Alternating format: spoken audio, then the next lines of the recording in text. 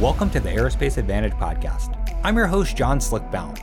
Here on the Aerospace Advantage, we speak with leaders in the DoD, industry, and other subject matter experts to explore the intersection of strategy, operational concepts, technology, and policy when it comes to air and space power. So if you like learning about aerospace power, you are in the right place. Now, to our regular listeners, welcome back. And if it's your first time here, thank you so much for joining us. Now, as a reminder, if you like what you're hearing today, do us a favor and follow our show.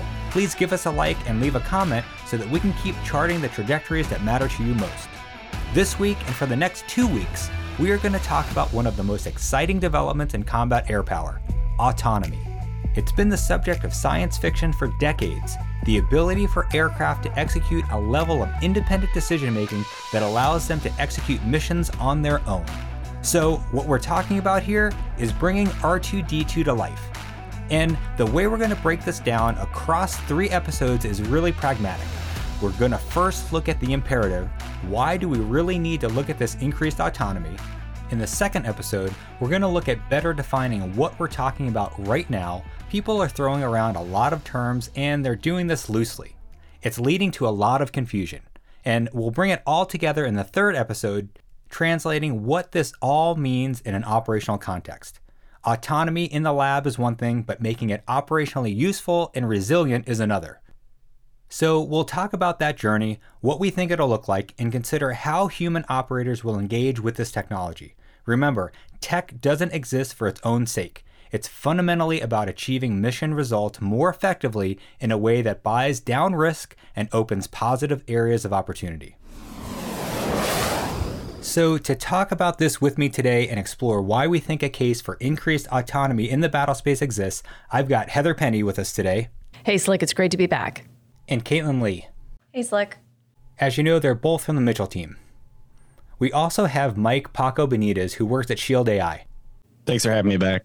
Now, many of our listeners might know Paco through his weekly newsletter, The Merge, where he presents insightful and unvarnished insights about what's occurring in today's Air Force. Paco just wrapped up his career in the service at the test wing at Eglin. At Shield AI, he's on a team that includes some of the smartest AI minds in the business. So you add that to his operational resume as an F-15E Wizzo, and he obviously has great insights. Finally, we've got Andrew Scar Van Timmerman, who used to fly F-22s and is now with Blue Force Technologies, a firm that focuses on rapid aerospace prototyping. So welcome, Scar. Hey, Slick. Thanks for letting me be here. Thank you all for being here. So to kick this off, Paco, how do you define autonomy? I know we're going to deep dive on this in the next episode, but we need to level set our terms up front. And there's a lot of confusion on just what autonomy is. I mean, there's a difference between automation, machine learning, and autonomy, and it gets confusing. Yes, like that's a perfect place to start. So as you know, in our business, words mean things, and autonomy and automation, they sound alike, but they are definitely not the same. Unfortunately, the Department of Defense still has no official definition of autonomy, but the good news is there's a few really great definitions out there. So autonomy, or being autonomous, is, quote, a system's ability to function within established programming and without outside intervention in accordance with desired goals, based on acquired knowledge and an evolving situational awareness. That's the NATO definition. And although it sounds similar, that's way different than automation, or being automated, which is carrying out a scripted task without deviation. So automation in computer science is what we call deterministic. So even if you forgot everything I just told you about autonomy, here's how you can always remember the difference. When you go to the ATM and you get out cash, what kind of ATM is it? So think about that for a second. It is an automated teller machine. It gives you options. It responds to commands. It's scripted. It's deterministic. There's no learning required. Now, imagine you went to an autonomous telling machine. It would determine how much money it thinks you need. And this is what's known as a heuristic or non-deterministic behavior. The answer, it will depend. And that answer is determined by how much cash you need with machine learning. So it's going to analyze your account balance, its trends, your spend rates, your buying habits, who you're even associated with, to predict how much money you need on that day, at that hour, at that location. So if you bring it all back to the ATM, bring it back to the point of this episode, autonomy is what we're talking about here. And that's the bedrock capability required for a number of next generation Air Force programs. One of the most disruptive is what we're going to spend some time talking about today, is the idea of autonomous collaborative platforms, or ACPs, otherwise known as combat collaborative aircraft, CCAs. There's an unmanned component of the manned-unmanned teaming that probably your listeners have heard about. And autonomy is the thing that's required to make all of that stuff a reality. Yeah, no, I totally agree. Any other ideas on this from the rest of you? Okay, so I'm just going to say I really love that example of the difference between automation and autonomy, because when we think about what warfighters are going to need going into the battle space, we all know that the battle space is dynamic, it's changing. We need something that's going to be able to adapt to those evolving kinds of situations. And automation, because it's scripted, if you think about that in an aerial context, it's a lot like an autopilot, right? You program the autopilot and it stays on the black line and it turns on its turn points and it can't adapt to changing circumstances. So the reason why that matters for our listeners is the autonomy that Paco was talking about requires data, requires repetitions, requires training. So there's so much more involved in creating that kind of autonomy that we need for the battle space. And that's really, I think, what's new, what's different, and what's hard, frankly. Just to pick up on one last point, another kind of big picture theme to point out is that there's autonomy all around us every day. And it isn't just sort of self-driving cars like Tesla. Everything from Google Maps to the algorithms that know and predict what kind of advertisements you'd be most interested in, they're all informed by artificial intelligence and machine learning. And so autonomy is all around us in our daily life and is continuing to evolve. And today we're here to talk about autonomy as it presents within collaborative combat aircraft. But of course, we recognize that artificial intelligence has a wide variety of applications in the private sector and in the civilian world as well. Scar, what's your opinion? One thing I would add here is, and what is very exciting to me, is where we can figure out the best places to continue to use automation where appropriate, and then use autonomy where it's best suited. As an example, we know that there are aircraft out there that have auto takeoff and land capabilities. Probably anybody who's flown on a commercial aircraft this summer and suffered through delays and the challenges associated with that, your aircraft that you flew on probably had some meaningful automation to enable its auto takeoff and land. We certainly have UASs fielded all around the world that have that capability. You can just simply look at a DJI quadcopter. So I'm really excited actually for us to get into the differences in the best places to put automation, but then really leverage what Paco and the team there are doing on autonomy where it's best fit. Scar, you bring up a really great point. It's not all one or all the other. There are layers within the programs for these aircraft and for these functions and systems where elements of it might be automated and elements might be autonomous. And we just need to understand where the maturity of the system is in terms of why it might need autonomy and how easy or how hard it is to craft that. But there's layers, right? So they'll interact over time. And I would envision this as a former operator, you would switch between autonomy capabilities in a similar way you'd switch between weapons with your weapon select switch, where you may go forward on the switch to bring up autonomy capability A, go up, aft, or down for autonomy capability C, D, or E. And so I think there is a real opportunity to explore that space. Well, it's clear we've got a lot of ideas going on, and that's why these next few episodes will be really exciting. And for our audience, this is a 3-part series. When we talk about autonomy, we'll be referring to it within the specific context of a CCA using autonomy and an agent to empower a collaborative combat aircraft. So what are the factors pushing us in this direction? I mean, it seems like we're already biting off a lot when it comes to programs like the F-35, the B-21, Next Gen Air Dominance, which we call NGAD, T-7. Obviously, you get it. There's a lot in play here, and the Air Force's plate is already really full. Heather, do you want to start us off with this? Well, let me just say that the reason why CCA capabilities and autonomy within the battle space are going to be absolutely crucial is because the force design, so the aircraft that we have, what they're capable of, and how many of them we have, that mix, that composition is not sufficient for the challenges that we face today and definitely not for the challenges that we'll face in the future. So American Airpower capabilities are fragile. And for those of the listeners that have been with us for a while, you've heard us say we've got the oldest Air Force that we've ever had and the smallest Air Force that we've ever had. And by the way, our pilot depth we've got a pilot shortage. And so our strategic and operational depth is insufficient for facing those challenges. And we can't regenerate those sufficiently, either real time to prepare for combat or to replace combat losses in the event of an actual conflict. So those kinds of successful strategies against peer threats like China, not only are they going to demand numbers, but we need to have those numbers concurrently at a high tempo and a mass scale to be able to provide the combat pressures on China, and we don't have the numbers of aircraft that we need right now to be able to do that. So CCA are the only ways that we'll be able to provide that kind of mass, that kind of tempo at the same time. And this spans all of our mission sets, whether or not that's air superiority, suppression of enemy air defenses, strategic strike, ISR, or even base defense. So because we lack these capabilities, this quantity at scale, we need to be able to have CCAs to be able to complement that. And when we begin to look at what they might offer in terms of form and function, and then also within the unique attributes that autonomy can offer, we can begin to use these capabilities in novel and different ways that confound the adversary, that confuse them, that prevent their ability to predict what we will be able to do in the battle space. So on one hand, the initial forcing function is our need for numbers. On the other hand, these opportunities allow us to exploit those capabilities in new ways that go way beyond just replacing a man in the cockpit. Yeah, that's a great point, Heather. I just want to double tap that. So if you zoom out, one of the enduring principles of all joint operations is mass. And Heather, Slick, everyone, all the listeners, as you know, today's Air Force is the smallest it's ever been.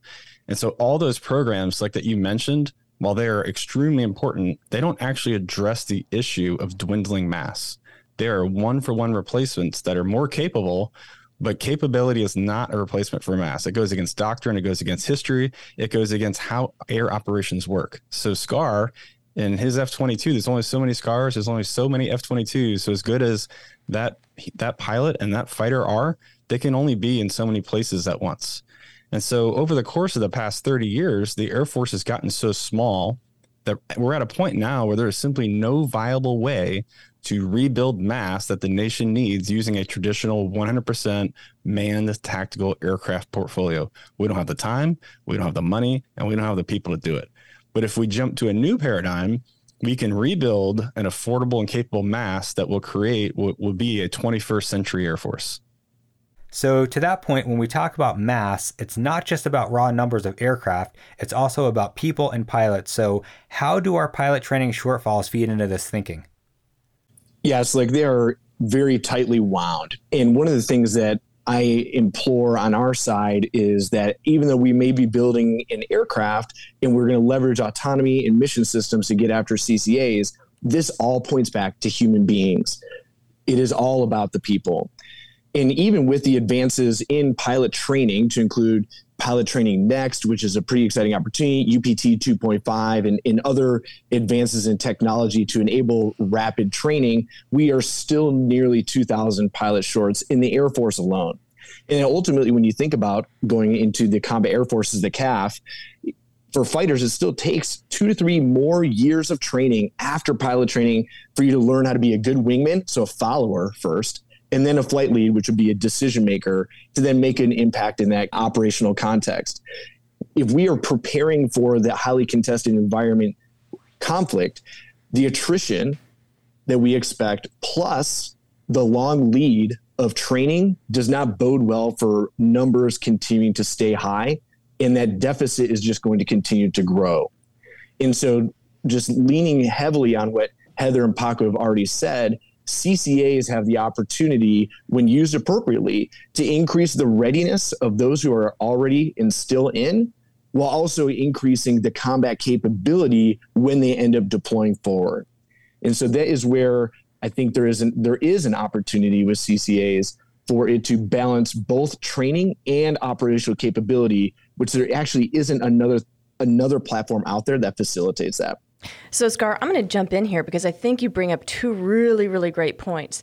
The first is that training piece, right? And so one of the ways that we can use CCA as an adversary air, right? That's the red air. That's the bad guys that our pilots will go train against. And that's important because I mean, I remember when I was flying Red Air, right? I mean, it was very scripted. It wasn't super dynamic, and it certainly wasn't training me to be better at what I was supposed to do in terms of my tactics, techniques, and procedures. So having a CCA be able to be that Red Air enhances our own readiness. And that readiness and that training matters because experience in the battle space matters. We know from historical use cases from Vietnam to Korea all the way back to World War II that when our pilots, or when a pilot force is not experienced, when they don't have that battle hardening, they are really just grapes out there in the battle space. They are easy targets. And so their attrition rate, their combat losses, they grow exponentially. So that's actually one of the reasons why we were able to establish air superiority against the Luftwaffe, against the Nazis in World War II. That's one of the reasons why Japan had to resort to kamikaze aircraft, because their combat losses exceeded their ability to be able to replace those pilots, because the pilots they were putting forward were inexperienced. They did not have that training.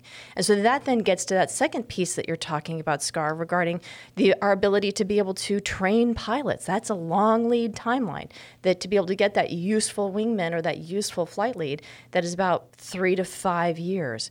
That is a really important strategic surprise time horizon. So if you think about it, even though we could know we were going to war with a peer competitor within 2 years, we would not be able to produce enough experienced and useful pilots in that timeline because we simply can't compress that experience. So that's where CCA can be really important, because they're not just platforms in the battle space. Because of the way that the software works, because of the way that the learning works, there is no experience time requirement once you build that autonomy. So even though you might have a combat loss and lose a CCA, if you have that platform and you have that autonomous agent, when I say agent, I really mean the brains of the platform, right? So when you think about the agent, it's all of those layers of automation and autonomy that drive the behaviors and the decisions of the CCA. That agent is just as smart as the agent you just lost. So there's no experience lost with CCA. So I think that's another really important element of how CCA complement and augment our capabilities within the battle space. That's a great point, Heather. I just wanted to double tap a couple of those things. So by my math, I think the Air Force is on a 13 consecutive year shortfall of fighter pilot retention. So that is a compounding emergency procedure. We are getting into a critical phase where we have to do something different. Yeah, that's so right. One of those pilots exits, they exit with 10 years of experience. And so the common phrase, how long does it take to build a 10-year experienced fighter pilot? Well, it takes 10 years. So with CCAs, I think the answer becomes it depends, because as you said, you can use machine learning and you accelerate the behavior development of some of this autonomous agents. And once you build, how long does it take not just to build that 10-year experienced fighter pilot, but how long does it take you to build like the world's best wingman, that loyal wingman? Like, well, if it takes, 4 years, great. That's per person. And then I have a standard deviation for human behavior, performance, what they eat for breakfast. But if I have a CCA, that's the best wingman in the world, I can copy and paste it infinite number of times. And so the attrition factor starts to become less of a factor and more of an enabler, because now we can accept more risk as we kind of put those through the pipeline. What I want to hit on is, as Blue Force Technologies is an aerospace manufacturer and we're building an unmanned aircraft for at-air purposes, we, as a manufacturer, like everybody else, are tracking supply chain challenges. That is a thing that's hitting everybody in this post-COVID era. We need to start thinking about our pilot proficiency, readiness, quantities as a supply chain. This gets exactly into what Heather and Paco are talking about. We have a supply chain of pilots, and we need to contract that and find other ways to enable their capabilities. Just like on the manufacturing side, you have to identify new sources, new ways to contract those timelines so you can stay on time. One point I just wanted to add to build on this conversation about the role of the human and how it's changing as we bring more artificial intelligence into our force is that the CCAs have application not just for adversary air, of course, but for our blue forces. And so one of the huge sort of questions, I think, for the Air Force as we move into this new era and sort of move beyond our current generation UAVs is, how do these CCAs fit into the force structure? And so to this point about the pilot pipeline, one of the things we really need to do is start to integrate a new generation of CCAs and figure out what the pilot's role is now and how it's changing, and how the job of the pilot, or maybe just the human controller, changes. Is it someone who's controlling the CCAs from another aircraft, or is it someone still in a ground control station like we have today? That all depends on the kind of artificial intelligence that we use, the kind of AI brain that's put into the CCAs. And I think one of the things that's going to be really interesting to see in the short term here is the Air Force seems really interested in purchasing the Australia's Ghost Bat. And so if that actually ends up happening, that'll be a really quick turn way to put the proverbial rubber on the ramp and start to play with these things, because there's these huge force structure questions. When you start talking about artificial intelligence, it's what does this human-machine interaction look like, and what's sort of fascinating is that sounds like sort of a theoretical question, but it's going to play out in the force and the way that people's jobs materialize and change over time. So I think this is going to be a really interesting question to see both on the red side, but also the blue side, how the CCA integration goes and how it changes, how many pilots we need, how quickly we need them, how much we worry about attrition, and what the actual role of the pilot is and how that changes over time. Caitlin, let's tease this out some more. You recently executed an in-depth workshop with some serious actors in this area. So what did you learn about how the participants in the workshop were thinking about using CCAs? As I understand it, you had uniformed folks from the Pentagon and the command, science, and technology experts, plus some industry folks as well.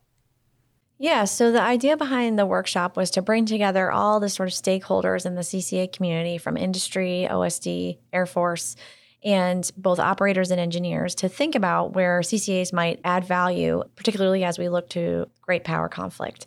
And so for the exercise, we brought these players together and we looked at a set of penetrating strike missions. And we asked the players to think about how CCAs might fill critical capability gaps. And some of the big takeaways were that actually some of the penetrating strike missions involved so much risk, particularly those that involved strikes over mainland China, that the participants felt mission commanders would never execute those missions without CCAs, and that the CCAs were able to drive down risk significantly, both risk to mission and risk to force.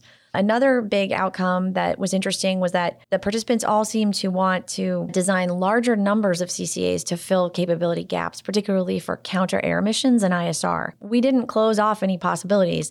The workshop participants could have built very capable, exquisite unmanned fighters or bombers, but that was not how they chose to design the CCAs in their workshop. Instead, they wanted larger numbers of CCAs with disaggregated capabilities, less capable CCAs, and that was to bring mass to the fight.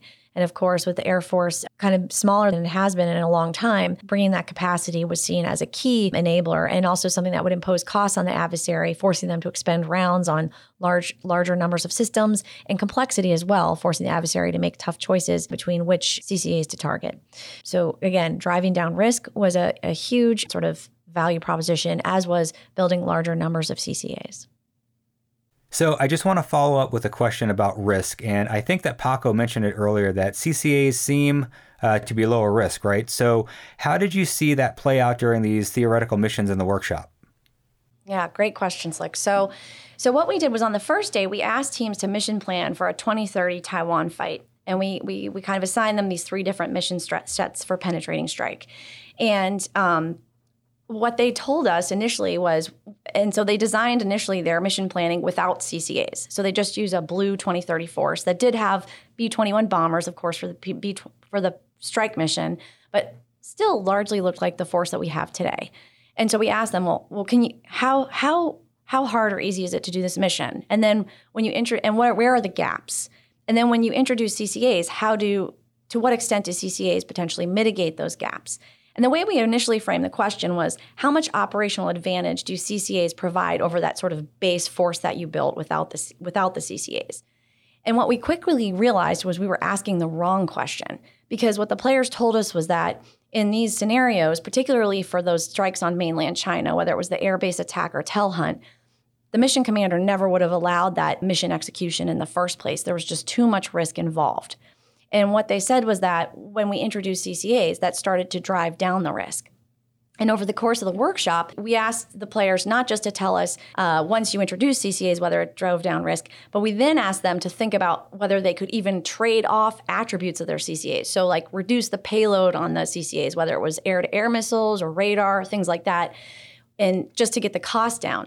And once you do that, does it still reduce risk? And the answer was a resounding yes. And so what we found was that rather than thinking about, well, how do CCAs actually improve my operational effectiveness? The question is actually, how do CCAs drive down risk, at least for penetrating strike, and make missions that previously didn't seem executable within reach? Okay, so what I'm hearing is that core missions still exist, things like air superiority, electronic warfare, and more, and autonomy helps us pursue a new generation of aircraft that can help address these missions effectively and in a way that avoids some known challenges like cost and personnel training time. Do I have that right? Absolutely. So I love what Caitlin did with her workshop, because I think that really brings to bear, and I'm going to foot stomp this, is that they identified mission gaps because there was not an option for a manned counter-air, right? So those are mission gaps. But what she really found was that instead of just saying, okay, well, we can replace that with CCA, is that the CCA lowered the risk and changed the calculus of the commander in his willingness to be able to actually even just execute that. So it wasn't just a remove and replace, and it wasn't simply just, oh, hey, we don't have humans in the cockpit, so we don't care whether or not they're attritable. It was that the operational concepts that those CCAs enabled and the way that they were able to disaggregate capabilities, make those trade-offs, lower actual costs, so we're talking dollar signs here, through the ways that they did those trade-offs, and they were able to complicate the adversary's targeting, so they were confounding the targeting, actually protected the humans in the battle space, and really enabled different ways of doing things. And so I think that's really important. This isn't simply about, hey, it's attritable because there's not a human in the cockpit. It's that there are things that CCAs can do because of the form factor, because of disaggregation, and because of the autonomy that enable us to do new and different things that will make us more effective.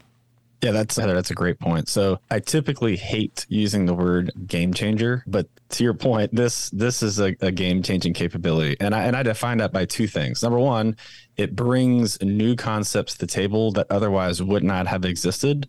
And then number two, it changes multiple paradigms. And you talked about a few of them. So if you put all that in context, CCAs aren't just the path to building a bigger, better Air Force, but really to build the 21st century Air Force. And so the number of paradigms that CCAs have the potential to change happen to be all of the paradigms that have increasingly constrained the Air Force. Things like risk to force, risk to mission, cost imposition, cost per effect. And oh, by the way, we're not the only ones who believe that. China, who everyone's looking at, they're doing the same thing. Their man-on-man teaming concept is based on a CCA called Dark Sword, and that's going to be envisioned to be a loyal wingman for their twin-seat J-20 5th-gen fighter and their H-20 stealth bomber. And oh, by the way, Russia, they have two different known CCA efforts. The main one is pairing their S-70 stealth drone with the Su-57 Felon, their 5th-gen fighter. Yeah, no, I could not agree more. So these things are additive, but humans still have an important element in the fight and in the unmanned aircraft. Paco, Scar, thoughts on this? Yeah, Paco, I'll jump in quickly first. There are two main things that we still want people to do. Number one, I think we'll find universal agreement on this. Philosophically, the employment of weapons can't be without human interaction and intervention.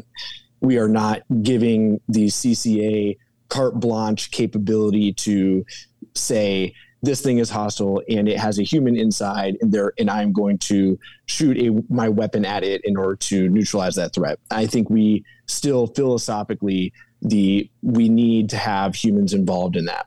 And then secondly, quickly is abstract decision-making. There are many things that we do through our tactics, techniques, and procedures that we try to make as black and white as possible. So they're repeatable, they're easily digestible, but also still adaptable to specific situations. There are things that happen in combat that we can't imagine, certainly in the highly contested, heavy EA kinetic environment that we envision, where there will have to be abstract decisions made against stimuli that we haven't seen before. that is another place where humans will continue to play a critical role because they will redirect the CCAs. That doesn't mean that the autonomy didn't work. It's just you're going to enable its directive autonomy to go somewhere. You're going to direct the autonomy to go execute somewhere else other than what it otherwise would have done.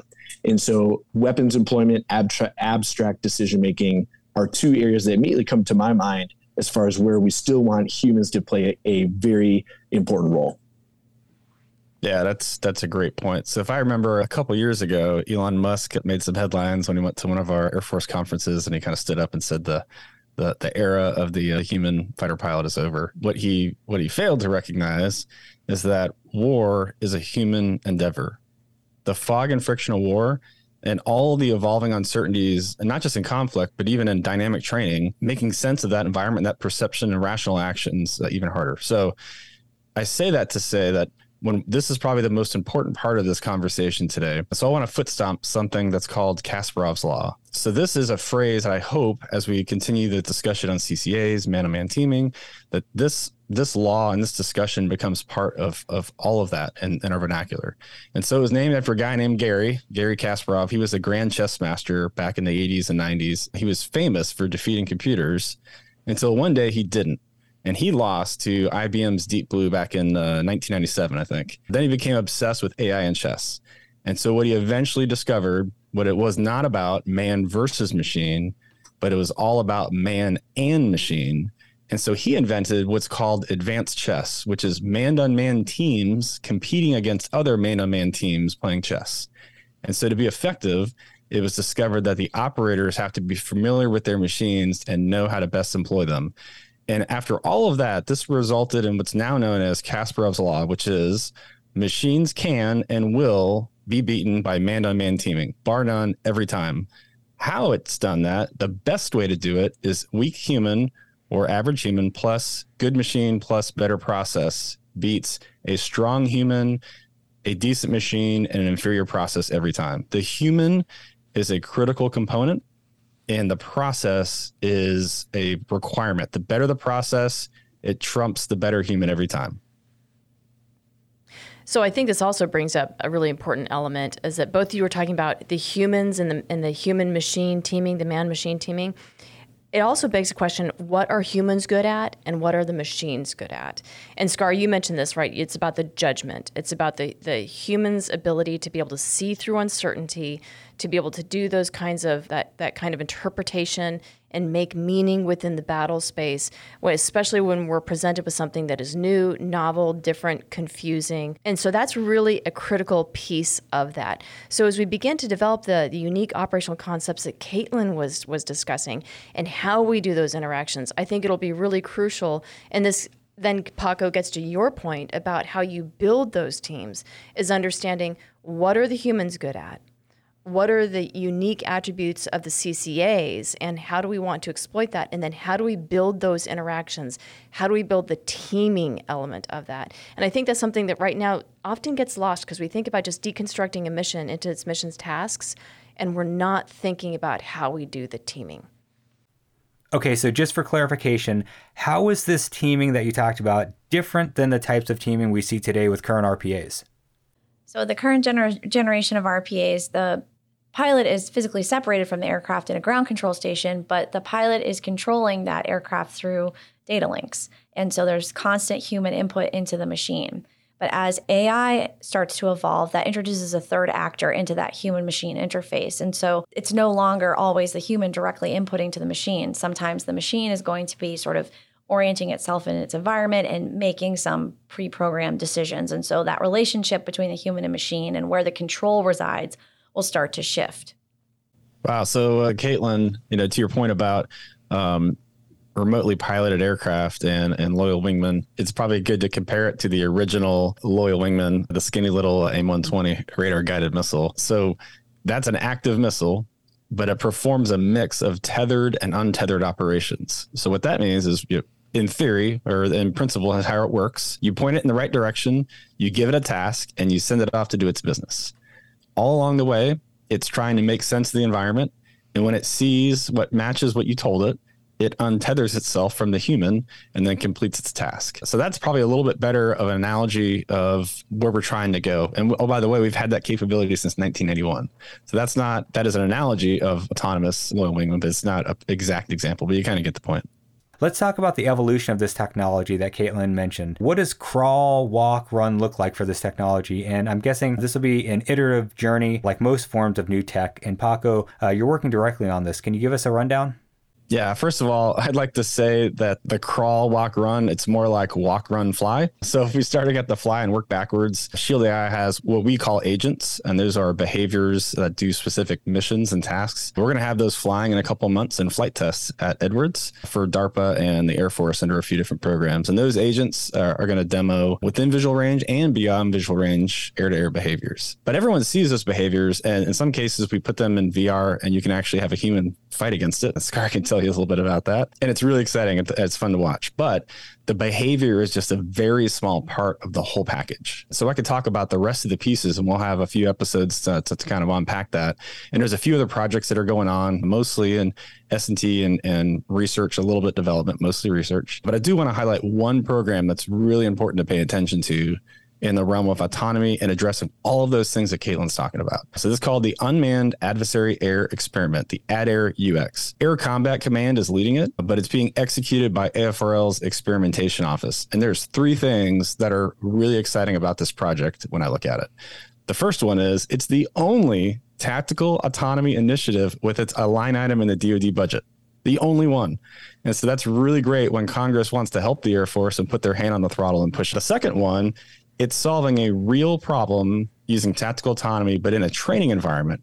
And so, like what Heather talked about, flying red air is a somewhat scripted when you have some dynamic responses. But this program is developing agents to fly as multi-ship red air to train humans. And so those red air presentations are pretty familiar to most fighter pilots out there. But more importantly, the controlled setting of being in training, it eliminates so much of the fog and friction of war that you can focus on a very finite scenario and a very finite geographic airspace with some control mechanisms. And that's really helpful to really nug down the details that are required to accelerate the concepts and the adoption and the integration of this technology. And then the last one is it's the only program right now that is forcing everyone to come to the table with a holistic end-to-end view of autonomous vehicle adoption and operation. And when I say end-to-end, I'm talking planning to debrief and engine start to engine shutdown. And so ADAIR UX is a great way to advance what I call the two TRLs. So the first one is probably familiar to some listeners. That's the tech readiness level. So 1 through 9, 9's fielded, 1's an idea. But the more important one for this concept is what I call the trust readiness level. And so both of those need to be advanced concurrently for CCA to ever be used by the warfighter. You can get it to a tech readiness level 9, but if the warfighter hasn't interacted with it, doesn't trust it, doesn't know what it is, they're not going to use it. It doesn't matter. And so ADAIR UX is really focused on this. And Scar is intimately involved in this program. So I'd like to kick it over to him to kind of build on that. Yeah, thanks, Paco. I think you and I have a lot of alignment. And as Paco alluded to, I actually was supporting DARPA ACE with Heron, now Shield AI. And I completely agree that the most valuable part of DARPA ACE is actually TA2, which is the trust development, trust measuring, and trust expanding part of DARPA ACE. There is some awesome capability going on in the autonomy development, not to minimize that at all, but the trust, as the operators in the room know, is critically important. You have to build that trust in an iterative way. We do that right now through basic mission qualification, basic training, mission qualification training, flight lead training, IP upgrade, and you can watch and develop somebody through their entire growth and maturation in the weapons system. ADAIR UX has a real opportunity to do just that, because there are a lot of things when it comes to .mil PFP and CCA's relationship with the FAA, with ATC, with airfield ops, with maintenance that we have to get right. And if we don't get that right, then we already start at a trust deficit. And the tech can be amazing, but the non-technical challenges are going to be what stop it. And the reason why ADAIR UX is so meaningful is because we have to practice, and this gets back into readiness and that supply chain of combat capable pilots. We have to be able to practice every single day against threat relevant capabilities. If you think about an NFL team, and the NFL season is starting, I'm a sorrowful, eternal Detroit Lions fan. And when the Detroit Lions have a practice squad and they're getting ready to go against, say, Tom Brady, the practice squad quarterback doesn't emulate a dual threat quarterback. He emulates a pocket passer. And that is what you do with adversary air and the aggressors every single day. The aggressors put up the capabilities that we expect to see out of our adversaries. They don't put up our exact blue capabilities. That enables that sparring partner mentality of iron sharpening iron, where you increase the readiness. And when that CCA, the unmanned adversary air UX platform, doesn't hit you, doesn't hit the ground, and provides meaningful training, then that trust factor is just can't help but increase. The other thing I'll say here too, when it comes to CCAs, if you want to play and fly with fighters, you have to have a performance like a fighter.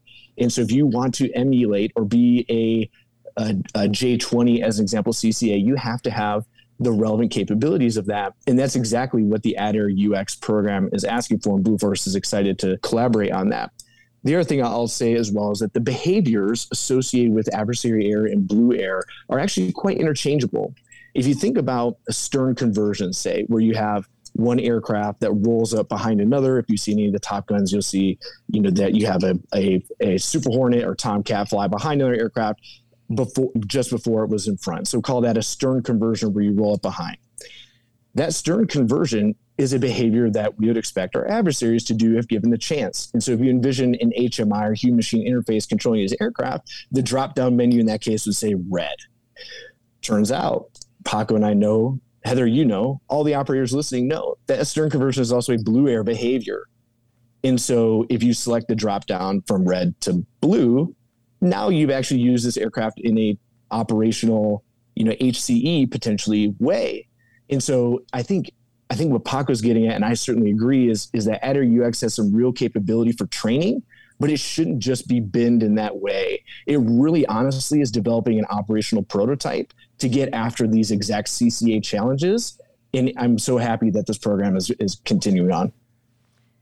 So just to wrap that all up with a bow, I think what's really important about this AdAir program is, as part of that crawl, walk, run, or walk, run, fly mentality, is getting these aircraft in the air with real users forces all of us as an enterprise across industry and across the Air Force and across warfighters and technologists to bring a pragmatic capability to the warfighter and think of it from the nuts and bolts and all of the administrivia, all of the details that aren't the sexy elements that folks are focusing on in research and development. So it actually begins to make this a real capability pragmatically that we can employ, and where we've thought about the entire requirements across the life cycle of use. All right, we've covered a lot about CCAs today, but does this mean that we can take our foot off the gas with platforms like the B-21, F-35, and other new planes that we're fielding today? Yes, I don't think it does, just because we have only a few hot production lines and we do have a sort of shrinking capacity problem.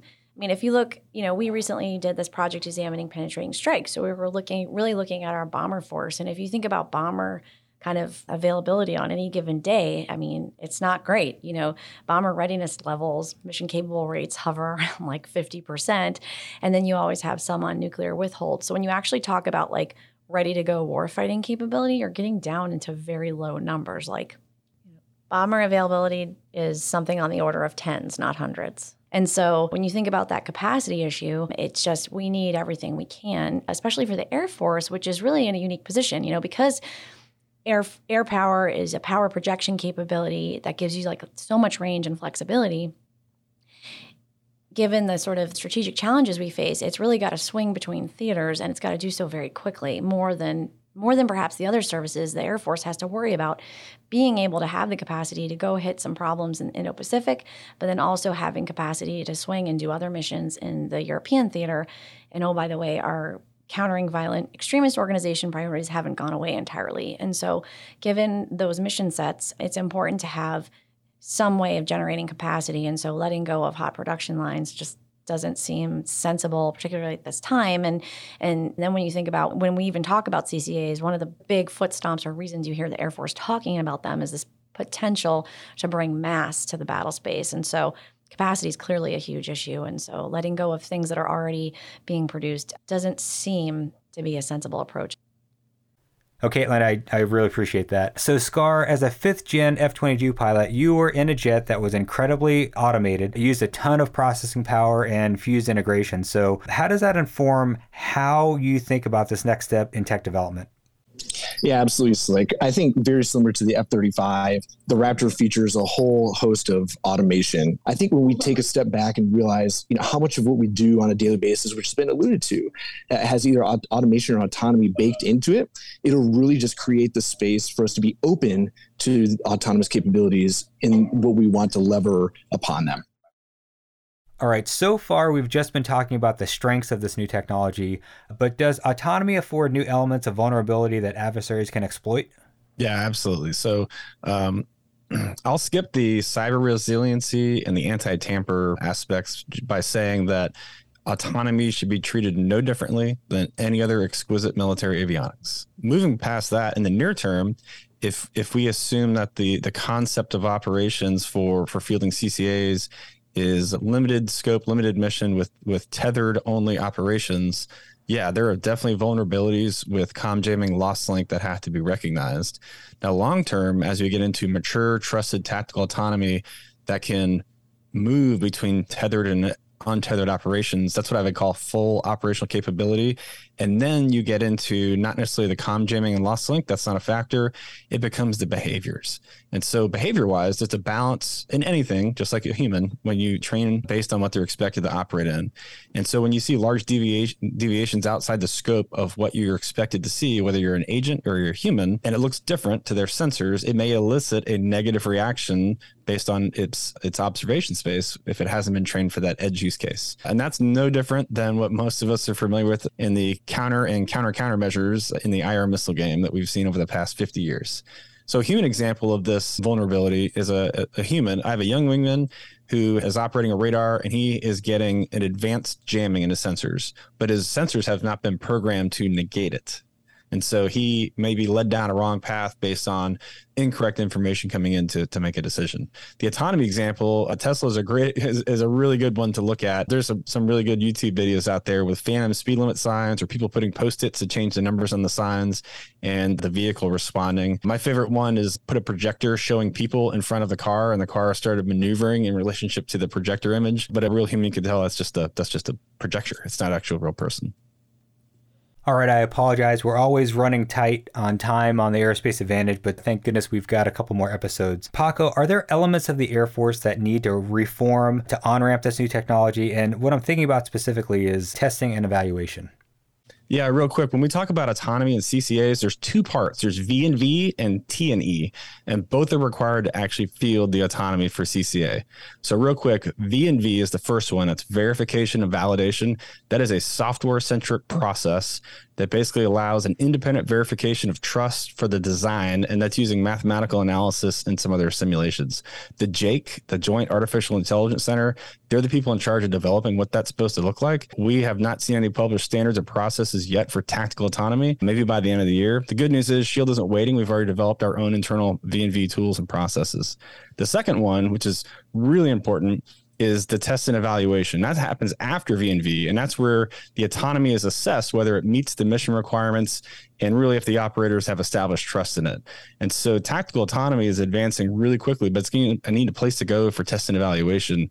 Today, the only real capacity to do that is the X-62 and the X-58. There's only one X-62 Vista in the whole world, and there's only two XQ-58 Valkyries that are possessed by the Air Force. And so we run into a capacity problem. The primes don't have a test fleet either, by the way. And so what's something that's really exciting, it's really important to take away from this, is that there's a project called Project Venom. It's a very nascent joint DARPA Air Force program to take some F-16s that were going to be divested and instead modify them to host autonomy and then use that as a backbone to stand up a tactical autonomy test unit. And that'll give you the sets and reps for autonomy, the increased touch points between the softwares and the humans that build trust. And I'm not being dramatic when I say without something like that, the maturation of autonomy and the fielding of CCAs will grind to a halt. Yeah, no, Paco, you're spot on. So to wrap this up, where do you want this technology to be in a year, 2 years, and then let's say 5 years, and we'll go Paco, Scar, Heather, and then Caitlin. Awesome. Thanks. So Air Force Chief of Staff General Brown was recently asked the exact same question, and his answer was perfect. He said, quote, "We have some work to do." So if there was a CCA platform and sensor ready for the warfighter in 5 years, I will say that the autonomy software will be sitting there ready to upload and go fly. Getting the autonomy out of R and into D, so out of research and in development, is not a technological problem, as the Secretary of the Air Force has said. It is a bureaucratic problem. If you want to get serious about autonomy, you have to fund it seriously. So think about this. The F-117 went from a bar napkin through prototype, through test, into production, and reached IOC in 6 years, exactly on schedule. How was it able to do that? Because it was treated seriously, it was managed effectively, and it was developed with a sense of urgency. And if the Air Force can't figure out how to field CCAs within that timeline, call it 5 years, with trusted and effective tactical autonomy, then something has gone seriously wrong with our processes. We have the technology, we can do it. And I'll just leave you at this. We know China will on that timeline. You know how long it takes China to build an artificial island in the ocean? 7 months. So that's kind of the benchmark of performance we're looking at. In the 2-year time frame, I expect Ad-Air UX to be flying, and we're going to be learning a ton that we'll be able to roll into our CCA platforms and missions within that 5-year scope. Yeah, to pick up on what Paco said and to answer your question there, Slick, what I would add are two things: platform and architectures. Number one, as is seen through the desire for a next generation aerial dominance family of systems through the SecAps OI, I think that if we believe that our platform will solve all of our ills for CCAs, especially we think that they're going to be attritable and rapidly prototypable and rapidly fielded, I think that leaning on just our platform would be a mistake. And so family of systems would be a great outcome in 5 years. And the second thing, to layer the autonomy in, you need a common architecture that all vendors and all platforms leverage, so that you have that swappability of autonomy. You have that rapid adaptability and development of those behaviors and capabilities. So the vehicles and the mission computers on board have to have that common architecture. They have to have the performance to do the mission that's required. And we need a family of systems in order to facilitate that. We can do all of those things in 5 years. So I'd like to switch the conversation a little bit away from the technology and focus more on the doctrine and the tactics, because you have to build the doctrine and the tactics into the programming if you want the behaviors and the outcomes of the CCA. So we haven't spent as much time as a community really thinking about the unique attributes of humans, the unique attributes of the CCA, how we want them to literally team. So how do we build those teams to exploit their unique strengths and mitigate each other's weaknesses and the literal interactions between the two of them? So we need to begin building the intellectual foundation now so that we can begin to program them into the CCA and then test and train with them in the real world.